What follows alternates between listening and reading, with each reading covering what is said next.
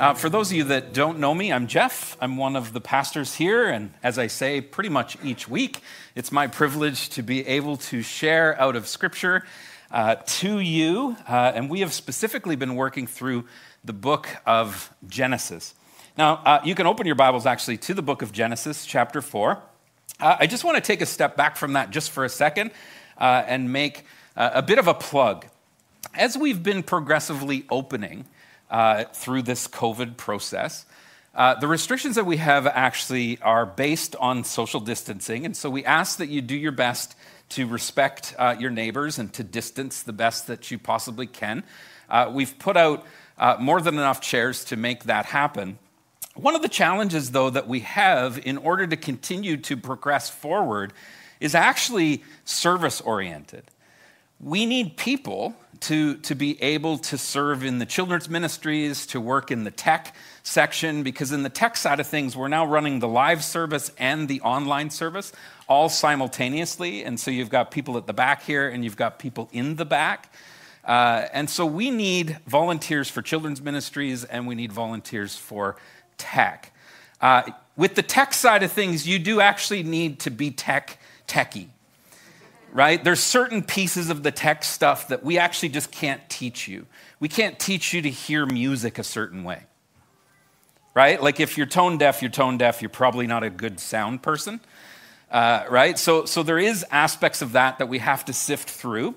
But you can put your name forward and we can give it a try and see how it goes. You also have to be able to use a computer very well.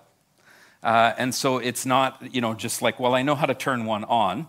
And you specifically need to be well-versed in the world of Apple, which if you're not, I would say it's somewhat demonic.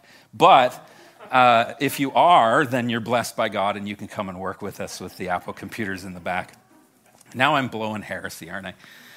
All right, so we need help. So you can contact Pastor Tamil at tamil@evergreen.org. You can contact our daycare director, Carrie, at evergreenheights.org. She takes care of the children's ministry area of all things, and then the tech, we can sift through me and Tamil. So I just wanted to make that a plug out there. We do have in the area of about 35 kids here today that aren't in the sanctuary with us, and so we have to, through Plan to Protect, have a certain amount of volunteers in the back. And I keep having to wake up my teenagers and drag them in early to get them to help in the children's ministry area. So for Tate's sake, he would also love you to volunteer. All right, so last week we were introduced to the birth of death. The birth of death and shame as our new human reality. This is the first time in the Genesis narrative, in Genesis chapter 3, we're not very far into the Bible, are we, that we have this new reality happen for humanity. All because, like I said last week, we believed in one simple lie. This simple lie was just this: you will certainly not die.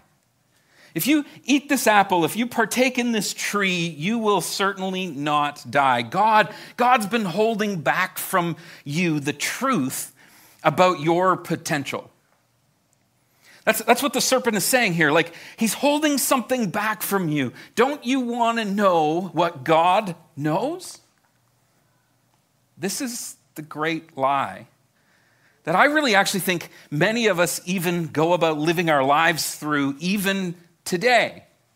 That somehow we live our lives maybe believing, but still living in such a way that we think we're bigger than God. That somehow we need to provide for ourselves rather than trust in the creator of the heavens and the earth. Trust that he will provide for us, that he will guide us by the power and presence of his Holy Spirit. Instead, as humanity, we believe the lie that evil gives us, that we are actually in control of those things. Now, in today's passage, we're going to begin to see the results of what living and believing the lies of the evil one look like in our lives. And so Adam and Eve are sent east of the garden. They're full of shame with no access to the tree of life. Now, how many people have actually, I got to chew my candy. Never go up when you public speak with a big candy in your mouth? All right. Join me? No. All right. How many people have read chapter 4 of the book of Genesis? Just put up your hand. I'm not going to shame you if you haven't. It's okay, right? Chapter 4 in the Genesis narrative, I don't know about you, but it causes me more questions than what it possibly answers. Like who came up with the idea of offering sacrifices? Because if you read the text slowly, and I beg you, read the Bible slowly, not quickly. Don't check off a box like I did my 3 chapters for the day as fast as possible with my coffee in my hand. Take your time, ingest it and digest it, work through it very slowly, because there's interesting things happening here that we often miss when we're just grazing past things. Who came up with offering sacrifices in the first place? At this point in Genesis chapter 4, there is no record of God ever calling for sacrificial process. There's no instructions from Genesis chapter 3 to chapter 4 instructing any form of sacrifice that needs to be made to God. We simply go from banishment to making babies. That's where the text goes, right? To banishment and making babies, to offer sacrifices to the Lord. It's kind of strange, isn't it? Many of us, because we read the text through Old Testament, other Old Testament books, we miss this peculiar challenge. You see, we assume that Cain and Abel are just functioning under Levitical law. But the book of Leviticus has not been written yet. So it's interesting when we're reading the book of Genesis how we insert other readings into it, but historically it's proven that those books had not been implemented. They had not been. So what is happening here? We can't read Leviticus into Genesis. It's what we do. But what it does is it messes with our interpretive process of how we go about reading the text. We assume that Cain and Abel are just functioning under Levitical law, but Levitical law doesn't exist. Or why, have you ever asked this question? Why does God accept Abel's offering as good, but not Cain's? Now, don't think of the law yet. Because that's how we tend to answer that, right? Oh, well, when you go to the book of Leviticus, that's what's happening here. No. You just can't read it that way, folks. That's not how the text reads. So why does he accept Abel's and not Cain's? Why does God accept Abel's offering as good and Cain's offering as not good if we can't insert Levitical law into this equation yet? Now, don't think of this law. I'm going to stress this throughout this whole sermon. Stop thinking of Leviticus, because I know you all have read Leviticus intensely. Why does God accept Abel's offering as good, but not Cain's? Have you ever thought about the section in the chapter 4 where God actually meets with Cain? He has a really interesting, intriguing conversation with Cain, and he's offering really good advice to Cain. Do you remember that section where he's talking to him after he's refused his offering and Cain's really upset? God actually gives him advice, and it's super interesting because I don't know how many of you, if you met God in person and he began to give you advice, would you receive it or would you deny it? That's actually a really interesting question. Cain, he doesn't do what God tells him to do. He completely ignores it. And I actually think that many of us in our fallen nature would do that. So we're going to take a look at that. Now, have you ever asked yourself, why does Cain get so angry?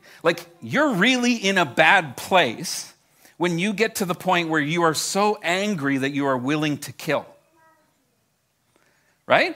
You're really not in a good place if your anger is taking you to that place where you are willing to kill, and not just kill, but kill your sibling. And then have you ever asked the question, like, why does God put a mark on Cain and where on earth? This is a good question. After Cain is sent away, eastwardly, remember I talked about that?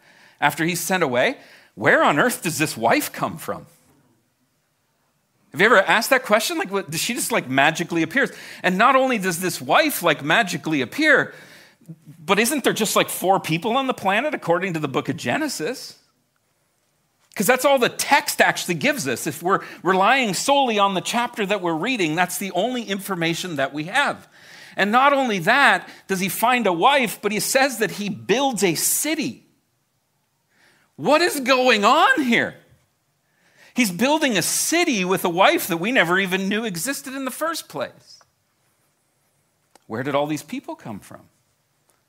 You ever ask these questions as you're reading chapter 4? There's so many questions that chapter 4 brings us. It's crazy. There's more questions than there is answers in the text. And some of these questions I'm going to help answer for you this morning, and some we just don't have time for. I wish that we were doing a separate study, but there is answers to all of these questions. Some may not be willing to receive them because you spent too much time in Sunday school, or you're not reading the text closely, but there is actual answers to all of these questions. So I want to encourage you, though, to take a deeper dive into the book of Genesis. It's a really taken for granted book, a very misused book in the Christian church. So take a deeper dive. But what I'm going to ask you to do, though, is to put your critical thinking glasses on while you're taking that deeper dive. Now, one thing I want to explain about critical thinking is, in critical thinking, to properly think critically, you have to learn to strip away your presuppositions. So you have to become incredibly self-aware to actually truly think critically. Because often when we put our critical thinking glasses on, we're just putting our critical glasses on. And there's actually a big difference between critical thinking and just being critical. And often just being critical is driven by our presuppositions of what we already think the text is saying and us trying to prove that it says what we think. And so when I say put your critical thinking glasses on, what I'm saying is you also need to ask God to make you incredibly self-aware of how you think and what drives your thinking. In theology, we just simply call that our presuppositions. What are the things that we bring into the text that aren't actually in the text? We have to learn to strip those things away. See, it's a little bit more than just checking off a box. Yep, read it. Good to go. I know it all.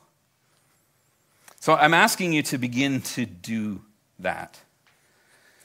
Now, I want to back up a little bit. Before we get into this text, I want to simplify things, and I think that the best way to do that is for us to actually start with Jesus and then kind of work our way back and then work our way forward again back to Jesus. So that's kind of the pattern that we're going to use today. There's a passage in Matthew's gospel that's actually going to help us quite a bit with a lot of the questions that the Cain and Abel story brings up. Now, I need you to keep in mind before we read this passage, get this into your mind, who Jesus is talking to when he says these words. He's talking to people who love the scriptures. He's talking to people who are extremely well versed in the scriptures, meaning they've memorized it word for word. They know it. It's burned into their minds. He's talking to people who teach the scriptures. He's talking to teachers and scholars. He's talking to everyday Jewish people who in their school system know the scriptures very well. So with that in mind, listen to what Jesus says. So it's within the calling of Matthew. And Jesus is gaining a lot of criticism because Jesus is willing to hang out with tax collectors, to eat with tax collectors and sinners. And in a religious world, eating with tax collectors and sinners, well, there's just no way that a rabbi would ever do that. And so Jesus, in verse 12, it says, on hearing this, so he's hearing the murmuring and the questions that they're asking, he says, it's not the healthy who needs a doctor, but the sick. Now listen to what Jesus says. Listen very carefully to this. He's speaking to the scribes. He's speaking to the Pharisees. He says, but go and learn what this means. So this is a response, right, to the criticism. Go and learn what this means. And now he's going to quote Hosea chapter 6, verse 6. He says, I desire mercy, not sacrifice. For I have not come to call the righteous, but sinners. Let's jump over to Hosea chapter 6, verse 6. It says this, for I desire mercy, not sacrifice. This is the Old Testament, right? The one with Leviticus, the one that lays out the whole sacrificial law. And here is the prophet saying, for God desires mercy, not sacrifice, an acknowledgement of God rather than burnt offerings. Now, the Hebrew word, there's some stuff going on here. The Hebrew word translated as mercy is hesed. I think that's how it's pronounced. I know Greek, not Hebrew, so I'm a little bit out of my element here. Hesed, which literally means love. But it's actually the Hebrew word that would be equivalent to the Greek word for agape kind of love. Unconditional love, not sacrifice. That is what God's looking for, an acknowledgement of God rather than burnt offerings. So wait a minute here. Jesus says this to the ones who literally teach the rules and regulations around the sacrificial system. Hasn't God always wanted his people to sacrifice for him?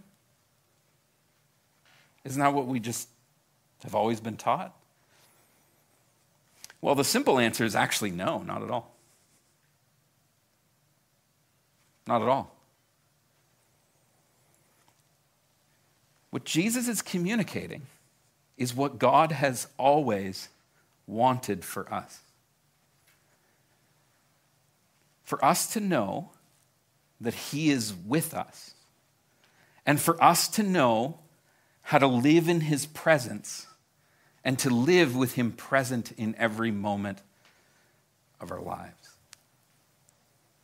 He never says, I desire you to sacrifice. So that seems strange, doesn't it? Because if you read your Old Testament, sacrifice seems to be the only way to be made right with God. So what on earth is going on here?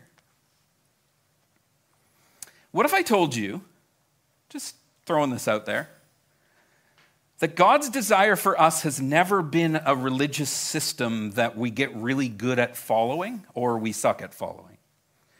What if I told you that that's actually not how God gauges our relationship with him at all? That instead, he just wants to simply be with us, for us to center our lives in him. Isn't that how Genesis 1 and 2 read? So we got to look at Genesis 1 and 2 to go, like, what is it that God actually really wants? And then Genesis 3, notice the shift of what human beings then begin to do. And does it line up with what God wants compared to what we're doing? Because this is how God created things. He placed us in the garden with everything we possibly needed, and he walked with us and he communed with us. We lived in God's presence, and the Bible actually ends exactly the same way. So we see this redemptive movement that's happening in the text as we move along, as we get further into Genesis, then Exodus, and Leviticus, and Numbers, and Deuteronomy. We see this progressive movement to returning back to God's original intent of complete harmony and communion. And commune with the Lord. Now, there's actually, believe it or not, a special theological term for what I'm talking about. It's called the principle of accommodation. It's interesting because this is not a debated concept by scholars. Both conservative, liberal, all different bends of denominations, all believe in the principle of accommodation in both the Old and the New Testament. It's actually just your kind of like average church-going Christians that just completely ignore it. The problem is it completely transforms the way that you read the scriptures. And it's especially obvious in Genesis chapter 4. So quickly, before we get into the text itself, I'd like to kind of dig in for you this kind of concept of the principle of accommodation. Like I said, it's widely accepted as a common biblical understanding, especially by Old Testament scholars. And it simply means this, that throughout Scripture, God accommodates certain human decisions or desires in order to meet us where we're at and to move us toward Him. In other words, God accommodates us by allowing us to do something He doesn't actually want us to do, with the intent that He'll be able to redirect us back into His will over time. See, this is where things get a little bit challenging, because we love to quote the Old Testament as like, this is what God wants. But you have to be reading it very closely to actually see, is it what God actually wants, or is God accommodating human sinfulness and using that accommodation to move us back into His presence and His will? Okay, I'm going to give you a really simple example. If you jump into the middle of the Bible somewhere, especially the Old Testament, and you start reading, you're probably going to come to a very quick assumption that God is really into kings. Right? God really seems to like kings. He's really into kings and kingship. He probably likes the crown. So much so that He actually appoints them and guides them and uses them to influence people. It must be kingship, must be God's system of choice. If you jump into the Old Testament midway through, that's exactly what you would begin to see. But if you're reading the text very carefully, and you're reading the whole Bible, not just chunks of the Bible, if you turn back to a book called 1 Samuel, you might actually find out something very different. You see, during the era of the Judges, there's a book called Judges, so it'd be good to jump into that, start there, and read forward. God was the king of Israel during the reign of the Judges. And this guy named Samuel was a prophet. And God was the king over all things. But the people, you'll see in the story, if you go to 1 Samuel, the people grow frustrated with this setup. And so they go to Samuel, the prophet, and they ask for him to appoint a king like all the other nations. God, and you can go and read this, just read 1 Samuel.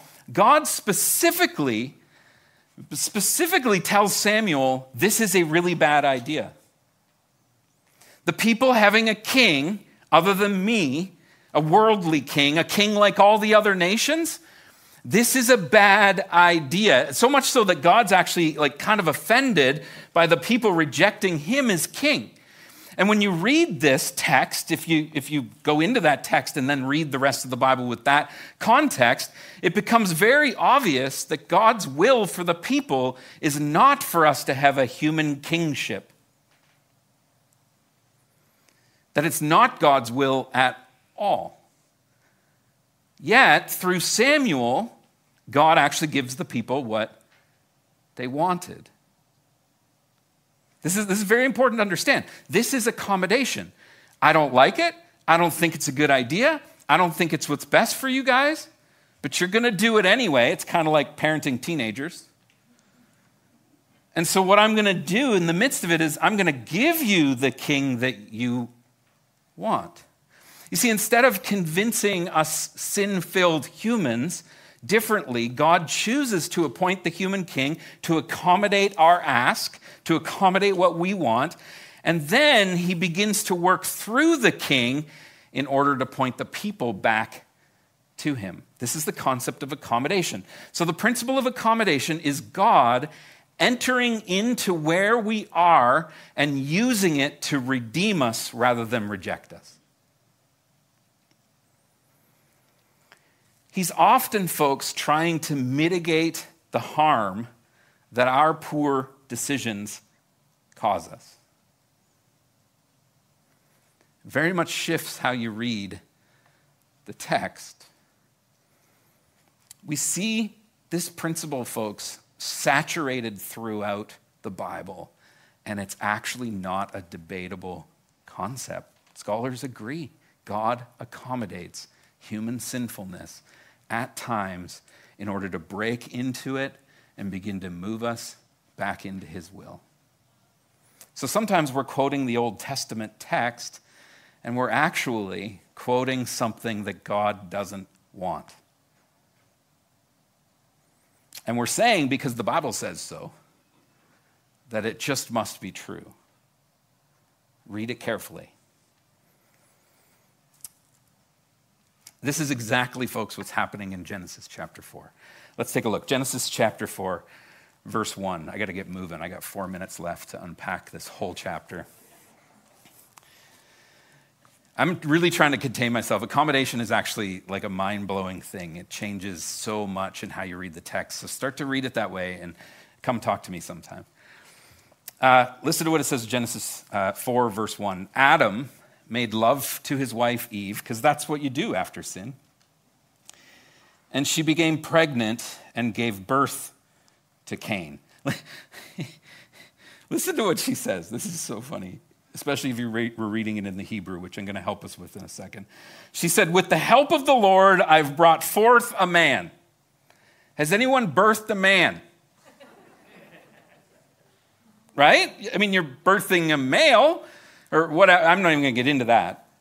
But that's weird language. So right away, we've got something going on that's really strange. And the Hebrew is even stranger. They've fixed it a little bit in the English text. The Hebrew version of this verse is actually something interpreters have really, really struggled with. There is full books this thick just written about this verse. Okay? And so the Hebrew version literally reads like this: I have brought forth a man with Yahweh. Or, so in the literal world, there's always options. It could also read like this: I have brought forth a man that is Yahweh.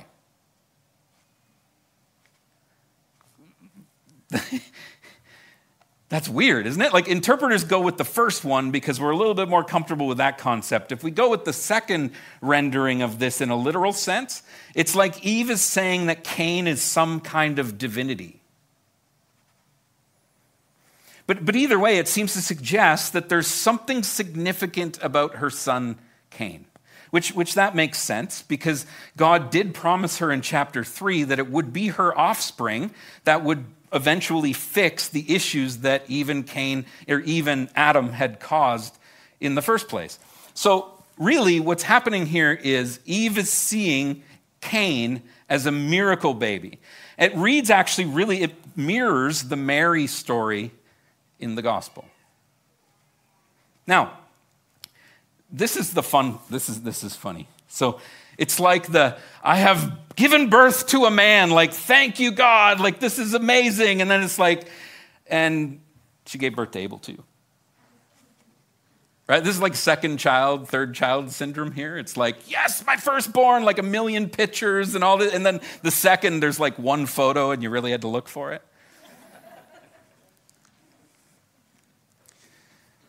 It's funny, isn't it? God's given me a man. Really weird that she's calling her baby a man. And then, he also gave me a second son. Let's move on. It says, now Abel kept flocks. This is verse 2. And Cain worked the soil. In the course of time, Cain brought some of the fruits of the soil as an offering to the Lord. And Abel also brought an offering, fat portions from some of the firstborn of his flock. The Lord looked with favor on Abel and his offering, but on Cain and his offering, he didn't look with favor at all. So Cain was very angry, and his face was downcast. I see downcast faces. They're looking at me right now. So Abel, so far in this story, is a shepherd, and Cain is a farmer. Interestingly enough, he's actually a fruit farmer. Lots of angry fruit farmers in our area. I'd make fun of Tanchuk, but he's not here. He's on the fruit farm. But anyway.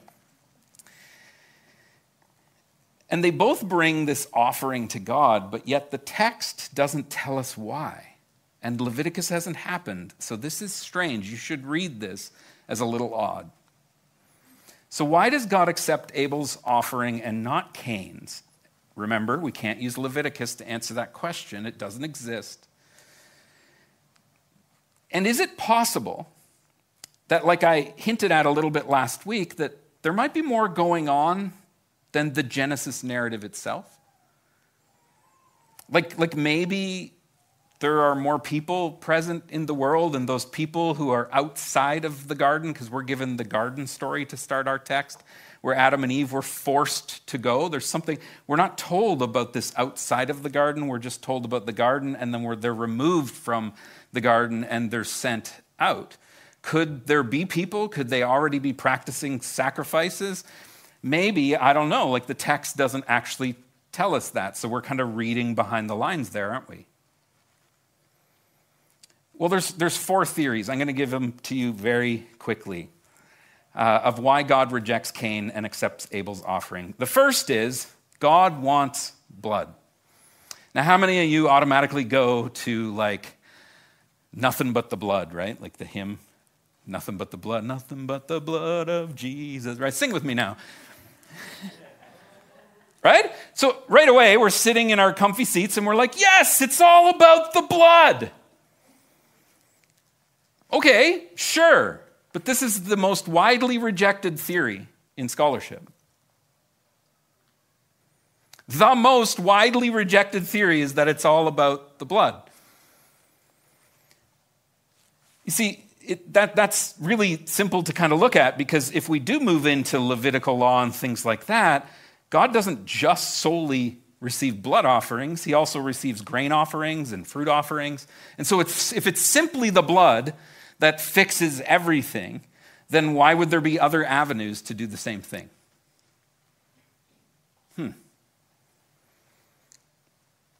Is it possible that, like I said last week, there's more going on in this Genesis narrative? The second option is this: God wants first fruits and firstborn. This is exactly what we preach when we want your money. Right? First fruits, firstborn. This makes a ton of sense. That's it. It's about the blood, and it's about first fruits and firstborns. If you can figure all that out, then you're going to be right with God. And this kind of makes sense. Abel gave his best, and Cain didn't. But this theory is also not favored within scholarship by the conservative or liberal sides of things. And then there's option 3. Now we're kind of getting somewhere here. That God is actually looking for a pure heart. That it actually has nothing to do, or very little to do, with the actual sacrifice in which he has not even actually implemented yet. Right? But that he's looking at the person's heart. Now, this is actually the option that is most agreed upon. That what's happening in this story is that God knew each of their hearts, that the offerings themselves really are just a side note. Instead, it's more about their motive of why they're offering them in the first place. Now, doesn't that begin to line up with the grander narrative of Scripture a little bit better? We're not writing off blood. I'll explain that at the end. Don't get all worked up. Type your email from your smartphone. We're going to be good. We're going to get there. But the heart seems to matter to God, doesn't it? Could Cain have been using his offering as a religious manipulation? Something I gotta do because that's what's going to make me right with God? And Abel was just like simply doing it out of love for God? Not as an obligation? Option 4, God wants our gratitude for grace, not religious manipulation. I really think that those two theories kind of go hand in hand, that they kind of explain one another. So I wouldn't say an option 3 and an option 4. I would just say that's an expansion on option 3. Overall, the text itself doesn't actually tell us. But what's interesting to me is this, folks, the result. So whatever is happening in this text, the interesting piece is actually the result of what happens. Cain, for some reason, gets really angry. which makes sense if his motive was religion rather than relationship. Because let's face it, religion historically has proven to do nothing but create anger. Just look at history. And so religious people tend to be very angry people. And so could that be what's happening in this text? Let's go on. Verse 6. Then the Lord said to Cain, "Why are you angry? Why is your face downcast? If you do what is right," so this is that conversation. God's going to give Cain, he's having a conversation like, "Hey, what's the problem? Why just storm off to your room, Cain?" Right? And he begins to give some fatherly advice to Cain. He says, "Why are you angry? Why is your face downcast? If you do what is right, will you not be accepted? But if you do not do what is right, sin is crouching at your door. It desires to have you." Now listen to what he says though. So sin, if you're doing what isn't right, sin is crouching at your door. It desires to have you. But listen, this is a big but in the Bible, right? But you must rule over it. Oh my goodness, they don't even have the Holy Spirit living in them at this point. And God's advice is that you can, Cain, actually get a hold of your sin and begin to rule over it if you learn to do what's right. Folks, this is amazing advice. It's advice that I'd recommend for our own lives. God says if you do what is right, you will be accepted. But if you choose to do what is wrong, sin is the result, and you will end up angry, frustrated. This is amazing advice to fallen humanity. If we learn to do what's right, everything will be fine. But if we keep insisting on doing what we want, it might not be. But you can actually rule over it. Do you see the freedom in that statement? Do you see the options, the choice that's being given to all of humanity in Genesis chapter 4 after the fall? God is giving Cain, folks, an important lesson about self-awareness. And I think if most counselors were to come in and really analyze the Christian community today, one of the biggest things that we struggle with is self-awareness. And if we struggle with self-awareness, we're going to struggle with reading the scriptures because we're not even self-aware of our own presuppositions and we're reading our own stuff into the text. And then we get really angry because we're being really religious. And so then we start to fight about our rendering of that text. And we just live as angry religious people here in Simcoe.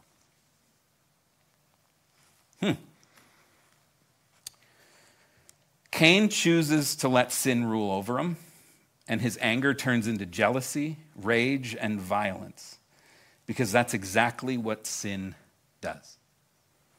Keeps us angry. Now, Genesis 4, 8-12.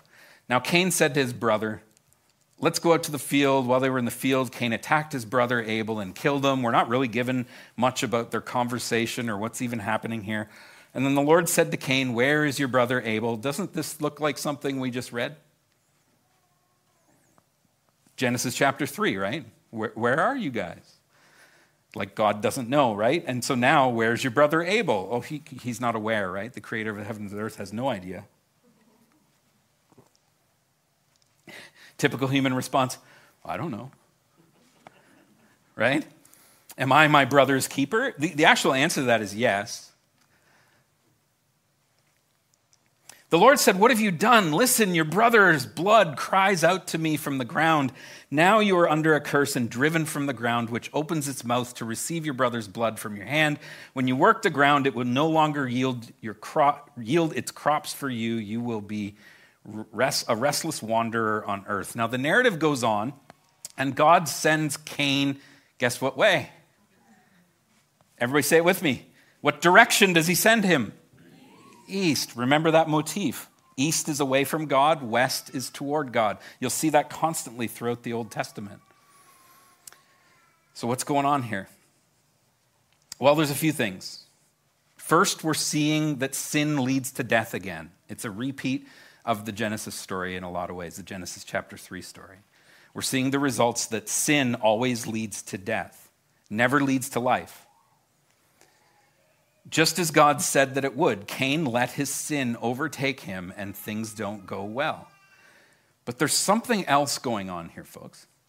And it's directly linked to this concept of God accommodating humanity. I want to jump over into other areas of the Old Testament. So we're going to look specifically at some scriptures of people who were directly close to God. So Isaiah is a good guy to pick. So let's go to Isaiah chapter 1, verse 11. Listen to what Isaiah says. This is still the Old Testament. The sacrificial law is still in place. That's how you go about living your faith. He says, "The multitude of your sacrifices, what are they to me, says the Lord?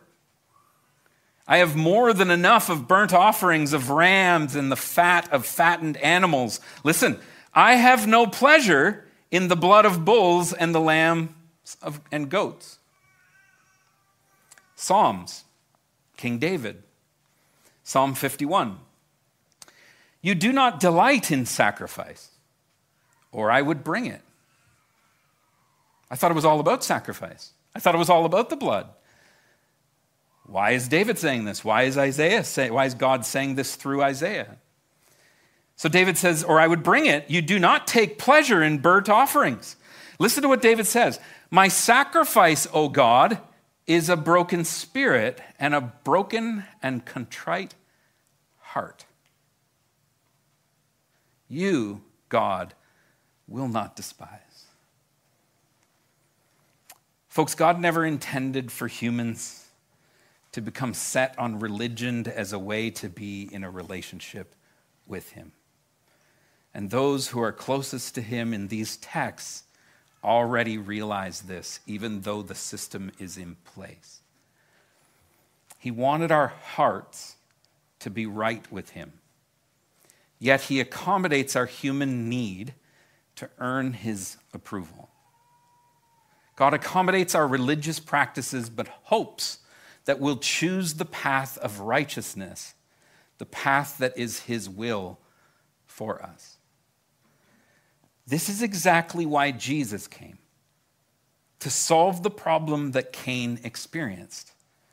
You see, a broken, sin-filled human being will always struggle to do what is right? It doesn't take much to look around the world to just see how things are so messed up and how angry humanity is, especially Christians. But Jesus tells us why he came and why he had to die. So now let's get back into the blood for a second here. In Luke chapter 22, verse 20, Jesus is going to, why not just go to the source? Ask Jesus, why did you come? And we're going to practice this in a few minutes with Tamil. In the same way, after supper, he took the cup, saying that this cup is the new covenant in my blood, which is poured out for you. But wait a minute, didn't I say that God never wanted us to shed blood in the first place? That it was an accommodation? Yes. Jesus, in order to end the accommodation, shed his blood. So God inserts himself into the accommodation. He enters the sacrificial system to become the Lamb of God who takes away the sins of the world. It doesn't mean it's what God wanted. It's what God needed to happen to get us to move past it. Do you see it? Just because it happens that way doesn't mean that's actually what God wanted. He enters the plan of accommodation itself and forgives us through his sacrifice, and he ends religion by bringing in grace. That's what's happening here. The new covenant literally captures the beauty of the garden. This is what Cain didn't understand. He didn't need to produce the best religious sacrifice. All he had to do was what was right with God, and God would have been pleased with him. Religion is what chapter 4 of Genesis is all about. This is the origin, the beginning of religion. And religion, folks, is the result of two false beliefs. We act religious when we believe that God is distant and when we function or live in a way that makes it up to us to bridge the gap between us and God. So I need to bring this sacrifice in order to be made right with God. So it's actually on me. God's distant. I'll bring this to fix the distance. That is where religion comes from. Jesus, through his life, death, and resurrection, addresses both of these false beliefs. And he tells us how to do it, and it's by doing what is right. Listen very quickly, I'm running out of time. When the jailer in Acts chapter 16 asks the apostles, how do I get saved? Fair question, right? It says this in Acts 16, verse 30 to 31. He then brought them out and asked, Sirs, what must I do to be saved? Folks, you need to hear this.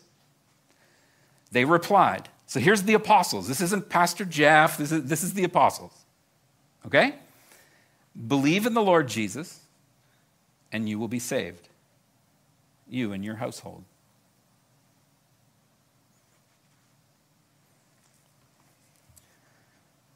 Oh, okay.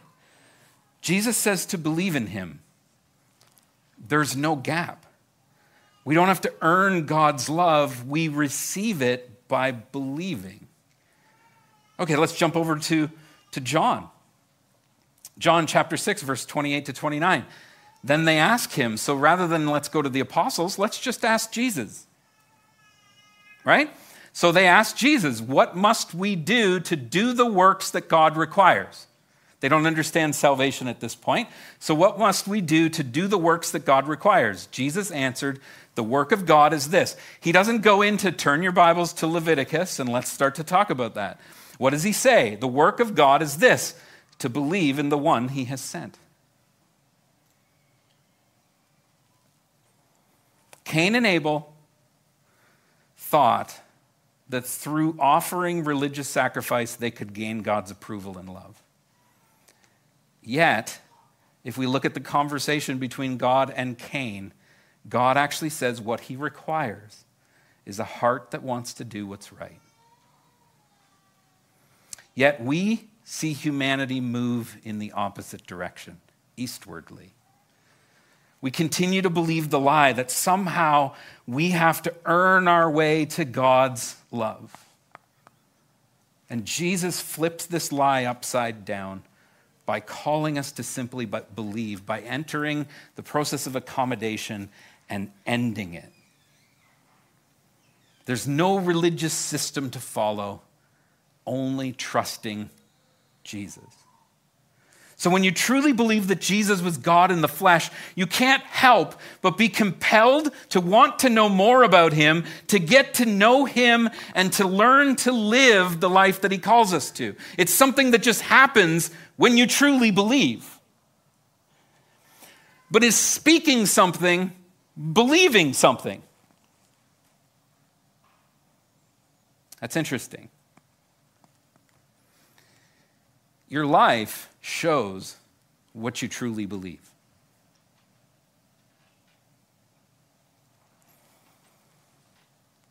All we have to do is believe, and we're made right with the Creator of all things.